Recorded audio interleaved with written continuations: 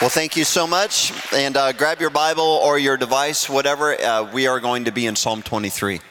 All right, so I honor your pastors, and Pastor Aaron was sharing a little bit about the miracle of Life Church and what God has done here over the years. You guys are a part of a story that is being written through a divine hand. It's breathtaking to be here, isn't it? So thank you for the opportunity to just talk about Jesus. So I met Jesus when I was 17. I am the first Christian in my ancestry, in my family lineage. And so when I met him, he took my breath away.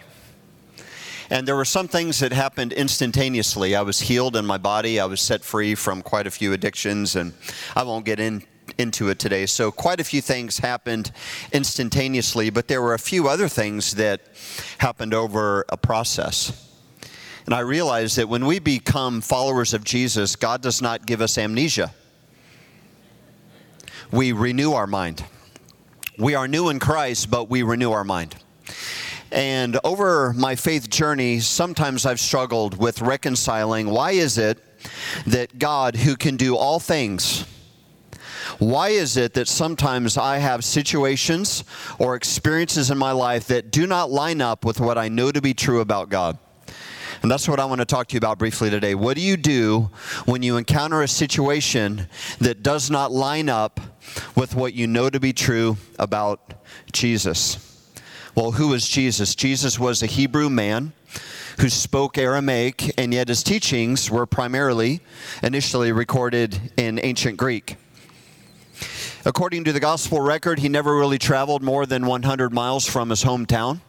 Some scholars tell us he communicated on a third grade level. Others say it was a sixth grade level. Which is it? I frankly don't know. What I do know is he communicated in a language that children could understand. How do we know that? It was the little boy who brought 5 loaves of barley bread, barley being the bread of the poor, and 2 small fish to the mighty one. He took it, gave thanks, broke it, and God fed the multitude. When I look at the Gospels, I see that Jesus came and he teaches us what to believe, but it's more than that. He also teaches us how to believe. He makes these statements in the Gospels where he says, "You have heard it said, but I say to you. You have heard it said, do not commit murder. But I say to you, anyone who says of his brother in his heart, raka," which is an Aramaic term of contempt, is in danger of the fire of hell. What is he saying? He's not introducing people to a new truth. He is drawing their attention to a truth that was there all along. It was just simply overlooked, forgotten, or ignored. You have heard it said, but I say to you. He transitions the entire world from the old covenant to the new covenant through his life, death, and resurrection. Jesus is not the preferred way. Jesus is not the American way. He is not the easy way. He is not the most relevant way. According to Jesus, he is the way, the truth, and the life. But it's interesting because there are 125 unique teaching incidents of Jesus recorded in the Gospels, and 13 of them start with content. Everything else starts with a question. Questions. It's not what you would expect from someone who claims to be the answer. And what I found on my faith journey is oftentimes God leads me not into the answer, but into the question. Another word for it would be mystery. In the Greek New Testament, more than one word is translated into English miracle. One of the words we translate into miracle is mysterion, where we get our word mystery. When you think of a miracle, you think of someone who was spiritually dead and they come alive because of the gospel. It's a reminder that Jesus didn't come to turn bad people into good people. Jesus came because apart from him, we are spiritually dead.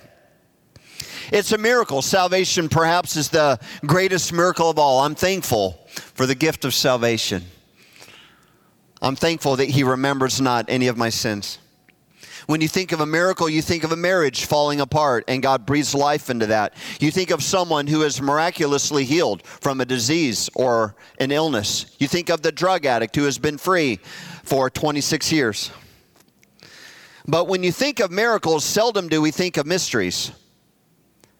Seldom do we think of a miracle being a situation that the sovereign one invites us into that seems to make no sense, that certainly does not line up with what we know to be true about God from His Word.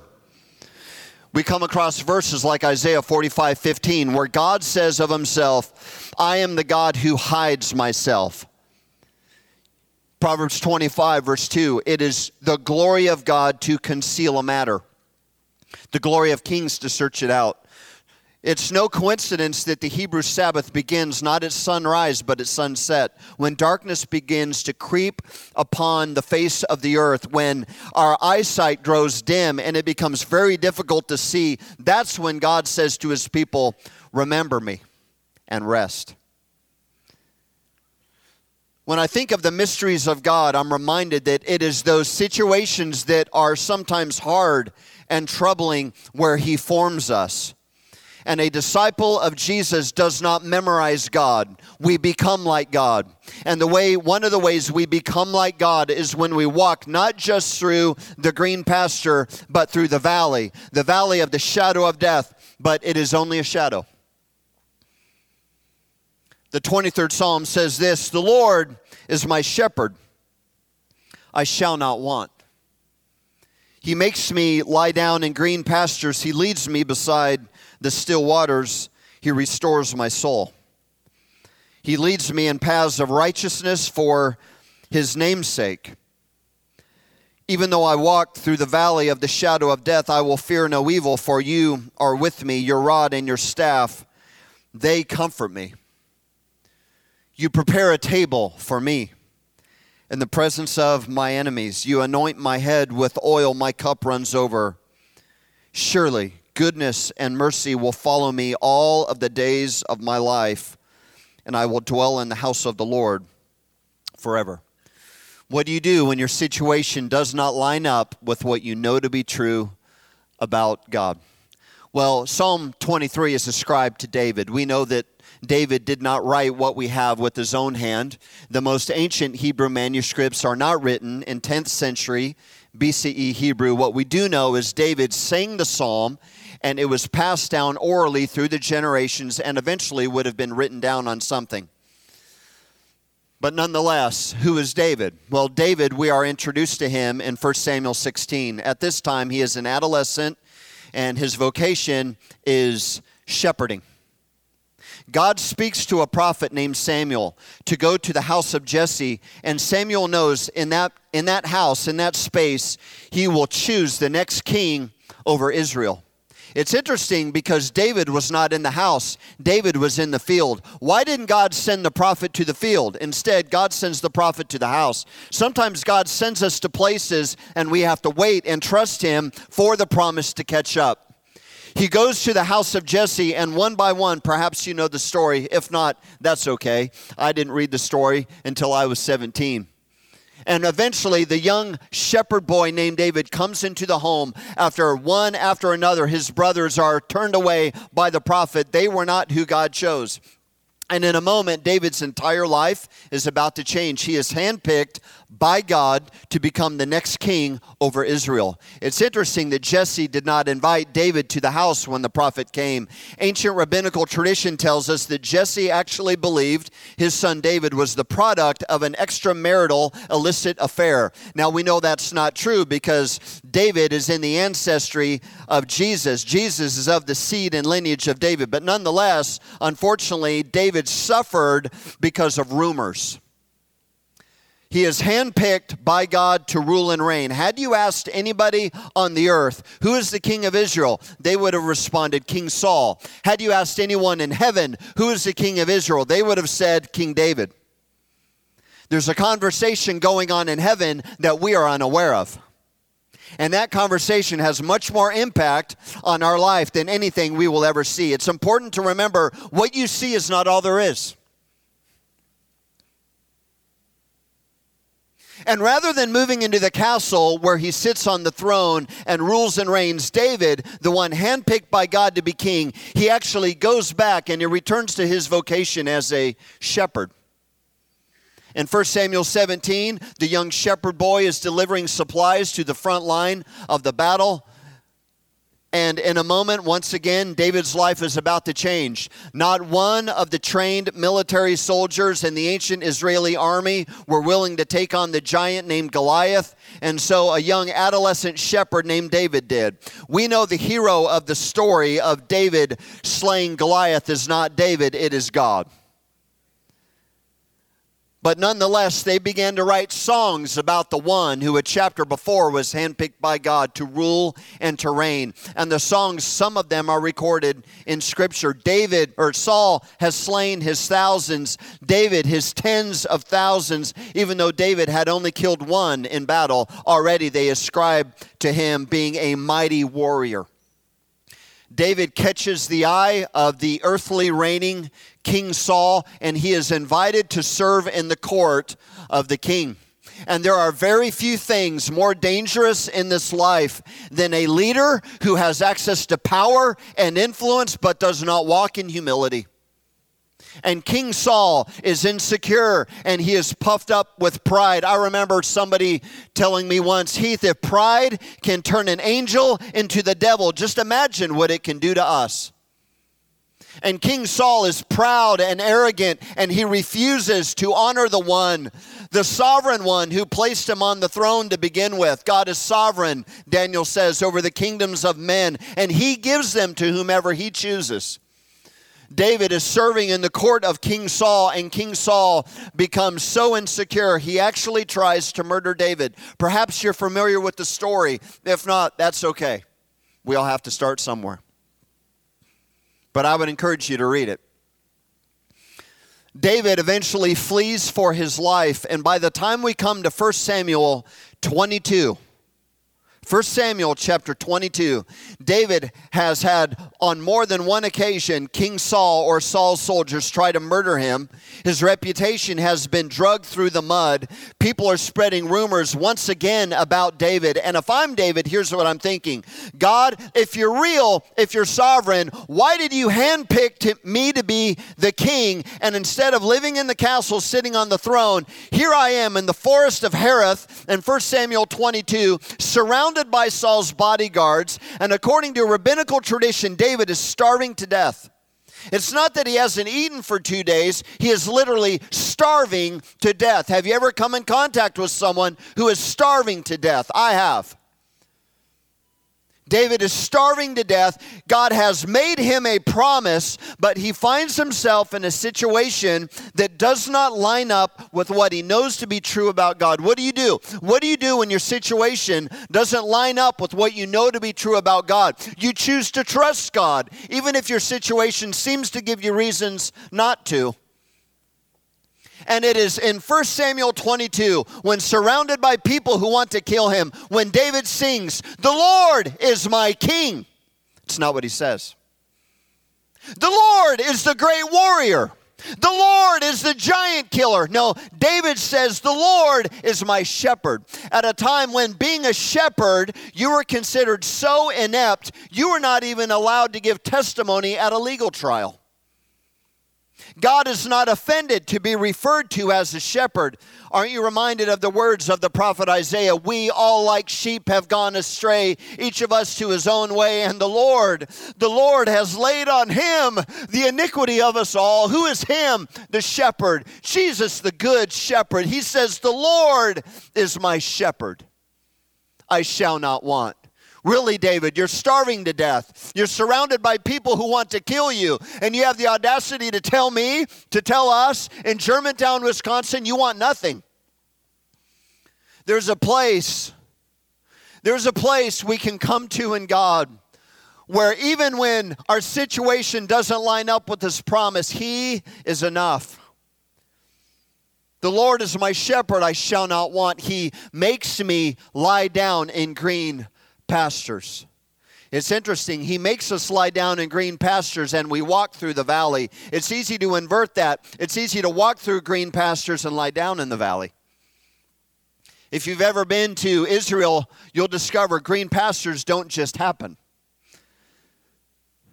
They occur when the shepherd goes ahead of the sheep, and the shepherd gets down with his own hands and he removes the sharp, jagged stones out of the earth, and then he irrigates the ground and he plants seed and he prepares a green pasture for the sheep. I found out in my research of a book I wrote about the 23rd Psalm that shepherds in the open country back in the day, in David's day, they used to lie down with their sheep at night. How can a sheep lie down and sleep at night when wolves and other predators prowl around them? Because the good shepherd sleeps with the sheep. He makes me lie down in green pastures. He leads me beside still waters. David obviously didn't have access to the Gospels like we do, but I'm reminded of God leading us beside still waters. Do you remember the story in Mark 4? When Jesus tells his disciples to get into the boat, it was Jesus, knowing full well a storm will break on the north side of the Sea of Galilee, a storm so violent it blows the boat 13 miles off course. That tells me not all storms come from the evil one. God invited them to get into the boat knowing a storm would come. And in the middle of the storm, do you remember the story? They are terrified, convinced they're going to die. And where is Jesus? Where is God when we go through storms? Well, according to the Gospel of Mark, God is asleep in the bottom of the boat. Have you ever asked yourself, how can Jesus sleep in the bottom of the boat in the midst of a torrential downpour and horrific storm? Perhaps it's because even in the midst of storms, to God, it's not a storm at all. I picture it going like this. If I was one of the disciples, all hell is breaking loose around us, and I would ask the same question they asked, where is God? I would run down to the bottom of the boat, grab God, shake God, wake God up, drag God to the top of the boat, and say, God, let's stand here on the edge of the boat and let's look at this for a second. Don't you see the wind and the waves? We're about to die. We're about to drown. How dare you fall asleep in the midst of a horrific trial that I'm experiencing? And I can just imagine Jesus grabbing me by the hand. Oh, disciple Heath, don't you see? Even now, in the midst of this horrific storm, the waters are still. I only lead you beside still waters. He leads me beside still waters. He restores my soul. I love that David acknowledges there's more than one path paved in righteousness. He says, He leads me in paths of righteousness. Don't you love it when the righteous path leads to the green pasture? But there is another path paved in the righteousness of God that leads us to a valley, the valley of the shadow of death, but it is only a shadow. He leads me in paths of righteousness. Why? For His name's sake. Halfway through the psalm, the language about God changes. It's noticeable in English. It's very noticeable in Hebrew. In the first half of the psalm, David refers to God in abstract terms. The Lord is my shepherd, I shall not want. He makes me lie down in green pastures. He leads me beside still waters. But once David wanders out of the green pasture into the valley, He becomes you. You anoint my head with oil. Your rod and your staff, they comfort me. That tells me there's this realm of intimacy that exists with God that is found not in the green pasture, but in the valley. He prepares the table not in the green pasture, but in the valley. Sometimes we think we are under spiritual attack, but actually God has hand-delivered an invitation to us to sit down at His table.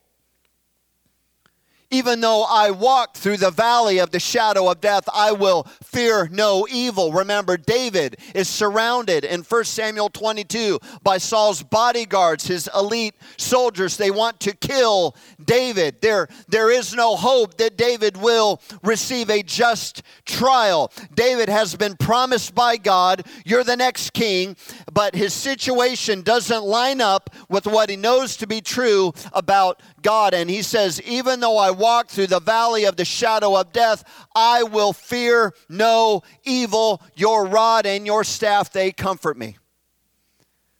Do you remember ancient Jewish shepherds used to carve symbols into their rod and their staff? Sometimes the rod and the staff was one instrument. Sometimes they had two separate instruments. It just depends on a few factors. And shepherds used to carve symbols into their staffs. For example, the Hebrew letter lamed is in the shape of a shepherd's staff. When shepherds experienced something special that God did, they carved it into their instrument, and in the evening around the campfire, they took their rod and their staff and they turned it around and they shared the stories of God with one another. They did Psalm 77:11, I will remember the deeds of the Lord. When David is walking through the valley, he understands, I can't believe everything I think. I can't believe everything I feel. Because the heart is deceitful above all. So what does he do? He says, your rod and your staff, they comfort me. One of the best things we can do when we have a situation that doesn't line up with what we know to be true about God is to take his rod and his staff and let it comfort us. Are you with me? Your rod and your staff, they comfort me. And then he goes on to say, you prepare a table before me in the presence of my enemies. I think if anyone can throw a party, it would be God. Allie and I have two girls. Dr. Cole said earlier they're both in college. But back in the day when they were younger, I remember whenever it was time to throw a birthday party, Allie always went to these stores where you can spend a lot of money and buy plates and tablecloths and balloons and streamers, and everything has to match and everything has to be cute. You can even buy spoons and forks and knives for your preschooler. Because God and the angels know it's a good idea to give a preschooler a knife at a birthday party. And so everything had to be cute. I remember I could care less about the decor. What mattered to me is the cake. I'm a firm believer when it's a birthday party, I want a real cake. I want buttercream, right?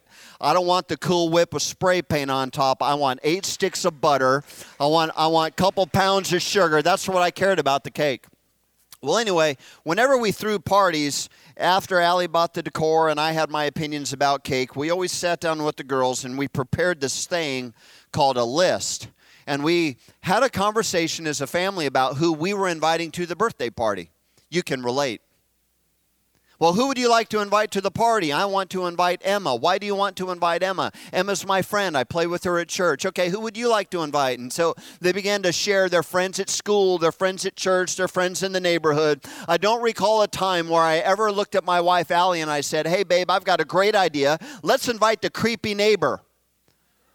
Let's invite a serial killer who was just released from prison, who is a threat to everybody he or she comes in contact with. As a matter of fact, let's just not invite our friends. Let's just invite everybody who's going to single-handedly destroy the entire moment for all of us. We never invited our enemies. Ever. And if anyone knows how to throw a party, it's God. And who does God invite when he prepares a table for you? He prepares a table for you in the presence of your enemy. And your enemy, by the way, is never a person.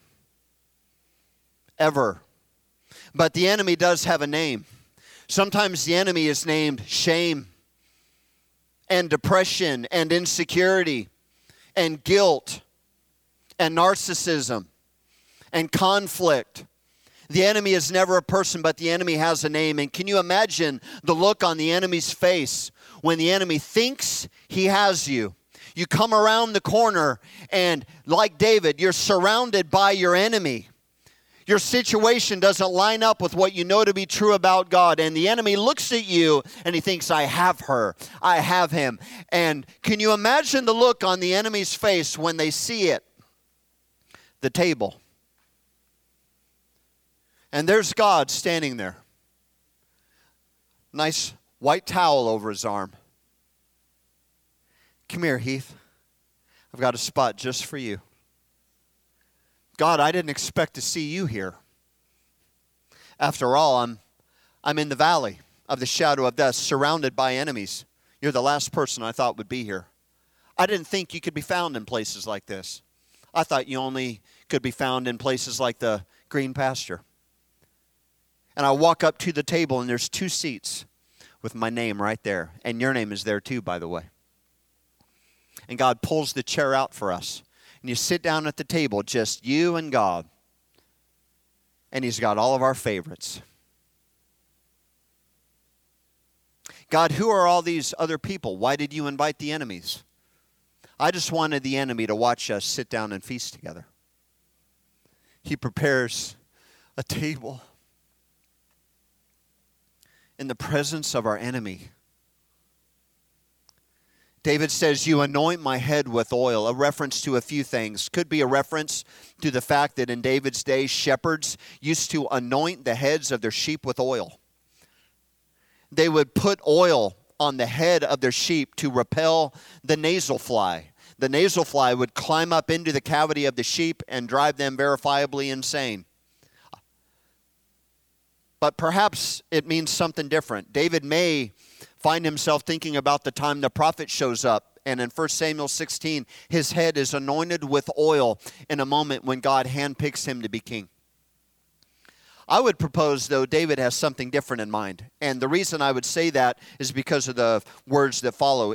He says, you anoint my head with oil, my cup runs over.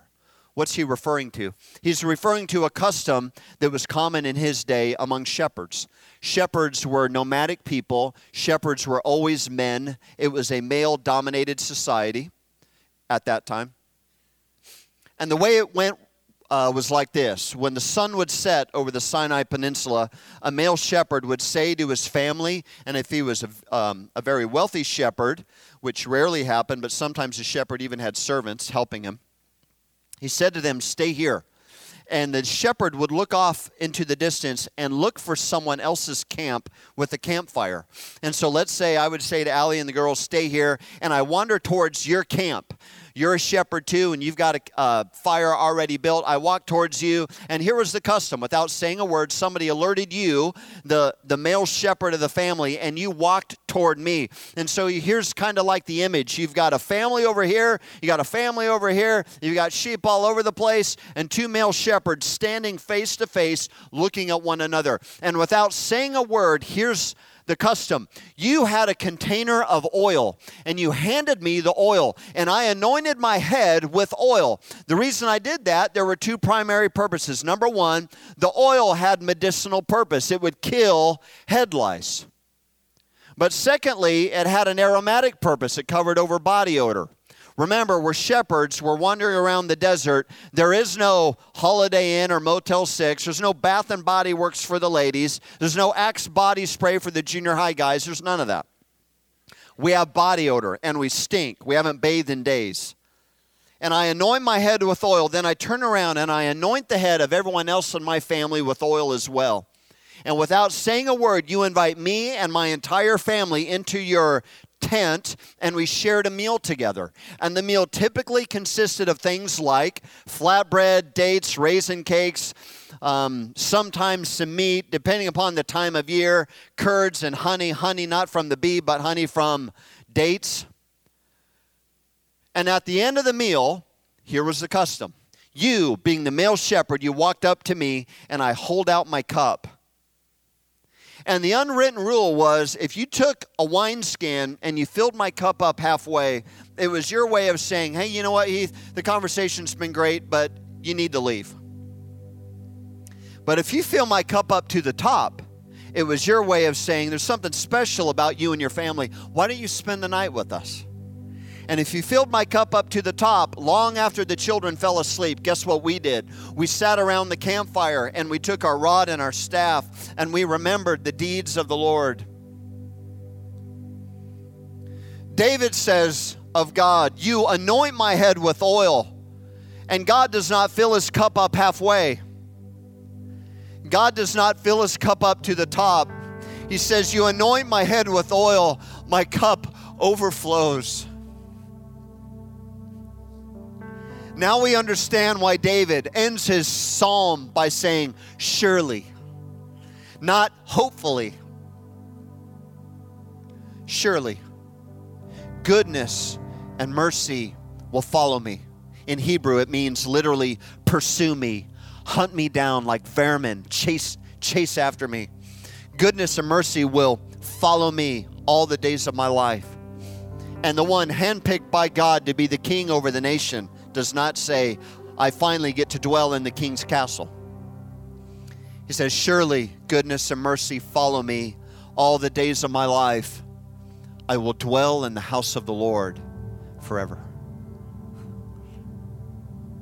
What do you do